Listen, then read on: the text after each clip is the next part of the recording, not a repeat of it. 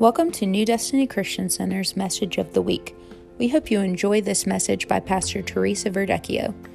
If you want to find more information about our ministry, please visit us online at www.newdestinychristiancenter.com.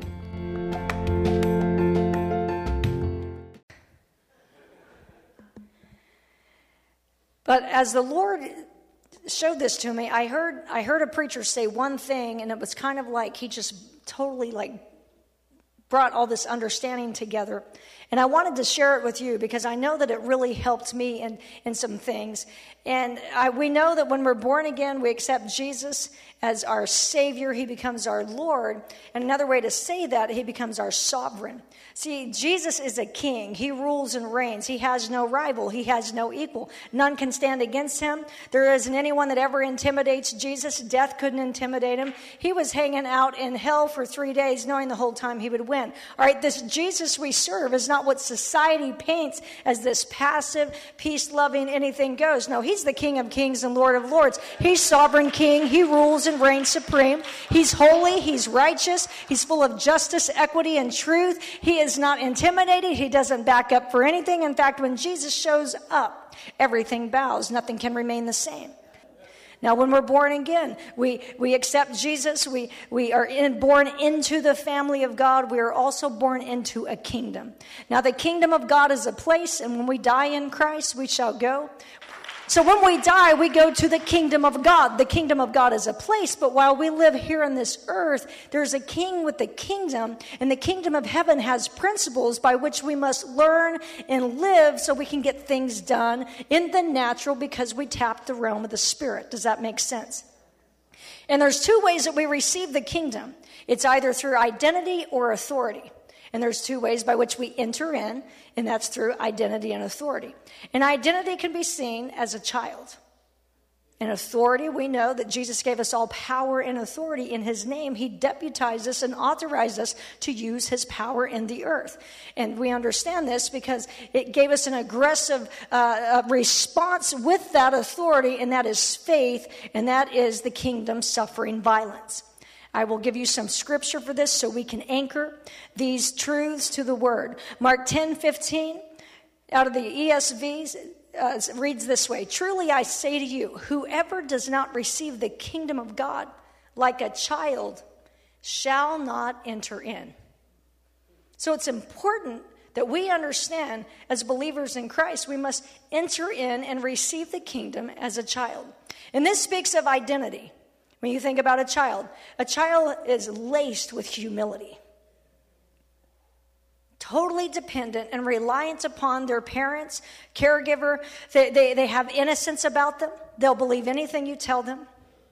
Why do you think there's an agenda right now? Even in D.C., they're announcing that they're trying to create schools and whole schools that will cater to a certain agenda. I had a friend that was there yesterday, and she was on the ground grabbing footage for Deborah's Voice.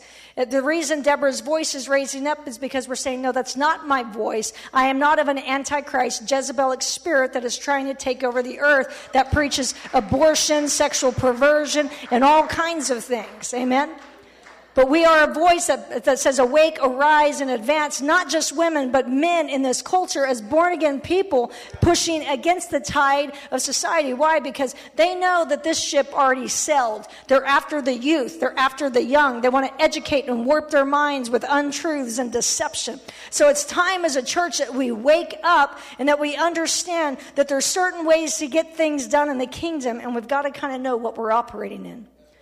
But as children, this speaks of identity. And I taught on Wednesday night about identity. That would be a good thing to go back on Facebook Live and watch that if you can, because it will bless and benefit you. But as children, there's humility, innocence, dependence, and they're very forgiving. That's why a child will do absolutely nothing but love a parent that abuses. Because they're so vulnerable, they have no choice in it. All they know is everything within them cries, but I still love you, Daddy. I still love you, Mommy. They are the most vulnerable, precious, forgiving, trusting children, and that's why they can receive even from an angry, hateful hand. Even harsh words. And Jesus was so protective of children that in Matthew 19, 13, and 15, when the children were brought to him that he might lay hands on them and pray. And you have to understand the ancient Middle East, women and children were like property. And it's some parts that they're still like that today. And so Jesus comes in, and he is always counterculture. He bestows honor upon women and puts dignity upon children. And when they came to him to try to have their hands laid upon him, the disciples rebuked him in verse 13. But in verse 14, Jesus said, "Let the children come to me and do not hinder them." I said in the first service, he didn't say, "and worship them." The Holy Spirit's supposed to hover over your children. The Holy Spirit's the hover, not you as the mother. All right, guard them and guide them and protect them. Teach them the fear and admonition of the Lord. But you need to understand, you might be raising an apostle, a prophet, a pastor, a teacher, an evangelist. And if you don't cut the apron strings, you'll make them feel guilty when they're trying to obey the call of God in their life to go to the nations. But I don't want them to die a martyr. Who said they would, for one? Negative Nancy. Well, I need to change that name because my associate pastor is not Negative Nancy, amen? That's Pastor Nancy, and she believes any crazy thing that we say, hey, we're doing this, all right? So Negative Nelly, all right? Let's just say. But even if that was their calling, God would get them through that because from the foundation of the earth, they had a call. And so I encourage you to have the heart of Jesus. What did he do? He laid hands on them. He rebuked the people that were trying to hinder them from a walk. That's why our example as parents is so important. He said, "Let the little children come to me and do not hinder them, for to such belongs the kingdom of heaven." And he laid his hands on them and they went away. So we have this dynamic that as born again believers, he is basically telling us, hey, make sure you realize first you're my kid. You got to understand that as my kid, there's identity involved in being my child. If you will come and if you'll be with your father, then I will validate you. I will begin to speak to those areas of identity. I will address and heal the wounds in the secret place where you're soaking in my presence, because those wounds drive you. Those wounds will make you want to be successful because you don't feel like a success. Rather than prospering from a place of wholeness, you prosper to prove your identity, or you feel you're not prosperous, or you have no purpose, or if you're broken inside, you'll believe everything some guy tells you. They can tell you you're beautiful, and they're not interested in a lifetime, in a commitment. It's because out of a broken place, when you don't know your identity and who you are in Christ, there is no confidence upon which to stand. The place of a child with the Father is the most precious place, because that's where you're loved, that's where you're affirmed, and you don't have to chase the compliments and the accolades and the attaboys from everybody, because you realize people are superficial. People could tell me today, oh, Pastor Teresa, you preach a great word. But when the prophetic gift touches their little issue, Pastor Teresa just thinks, it's fickle. You might like me today and say, crucify me tomorrow. God, I didn't mean that. Now I like you. And all I can do is forgive. This will set you free. I hear this. Children forgive the unforgivable. He wants us to be as a child. If anyone's in here with unforgiveness, let me help you. You'll get set free if you can get this in the foundation of your life. As Christians, we live with a blanket pardon. We are never allowed to be unforgiving. It's not fair. You don't know what they did to me. He does. And he said, if you want to be forgiven by Father, you must forgive. Release it, drop it, let it go. Be as his child. Kids get in a fight and they're playing. 10 minutes later, the moms find out about it and it's a war for a century. I don't like you anyway. And your kid's ugly. And the kids are like, oh, we can't play together. Because our moms are living out of their wound and not identity. Is this helping anybody? It gets better. Hang on. Only sitting with the Father and understanding your identity as his child will give you the grace to mature and become a son and daughter. And so this is one of the ways we receive the kingdom. The second way is the authority. And I'm going to flow in and out of this afternoon to show you the duality of the kingdom and how you can learn to exist and flow with it.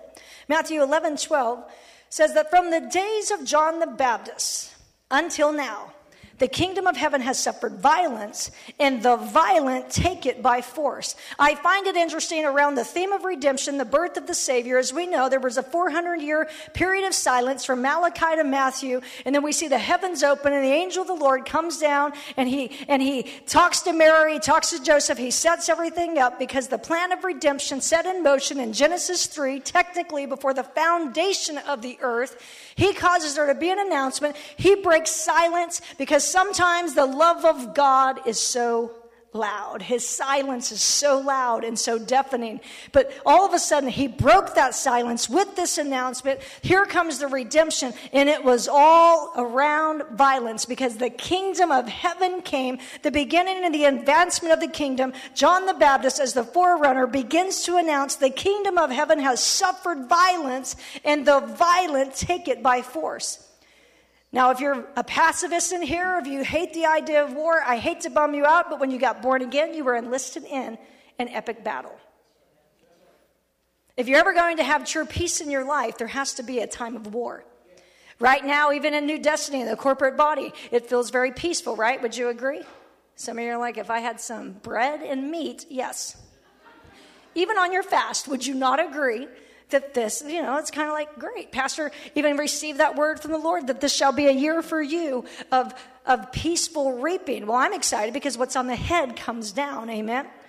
And so my word for this year was anticipation. I keep hearing anticipation. So I anticipate a year of peaceful reaping. It doesn't mean in that year that there will not be battles, there will not be skirmishes, but I know that we win because that is what the word of the Lord said. And so I posture myself to receive that.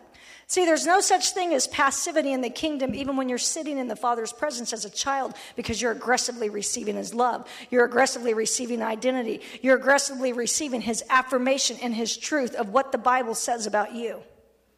All right, I got to say this. You know how we quote Romans 12:2 all the time? And do not be conformed to this world, but be transformed by the renewing of your mind. Do you know why a lot of people don't have a renewed mind, even though they quote that word? They forget Romans 12:1.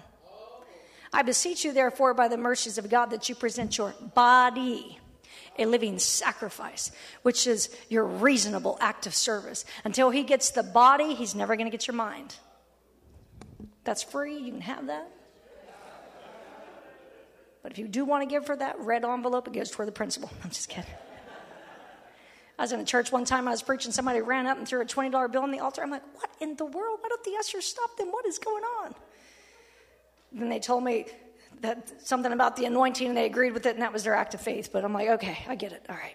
I've seen all kinds of stuff. But see, the kingdom of God suffers violence, and the violent take it by force, but violence takes a warrior.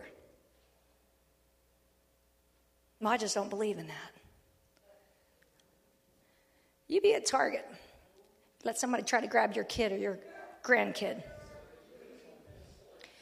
Go ahead, I don't believe in violence. The skinniest little 100-pound woman in here, there would be a homicide and a cleanup on aisle 3. Don't tell me you don't believe in violence. Let somebody touch what you're passionate about. Let somebody threaten what's yours. Oh, you'll find a fight. You'll find a fight. Even if you're born a lover, you'll find a fight. See, the violence takes a warrior. Faith is violent because you're literally going into the realm of the spirit, and you're facing demons, and you're facing principalities, territorial things, and you're ripping it out violently by faith and saying, that is mine. It was bought by the blood of Jesus, and I'm going to have everything that's mine, and you are not going to take it from me.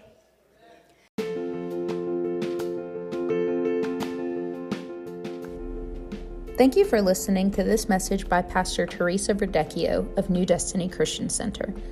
If you'd like to learn more about our ministry, please visit us online at www.newdestinychristiancenter.com.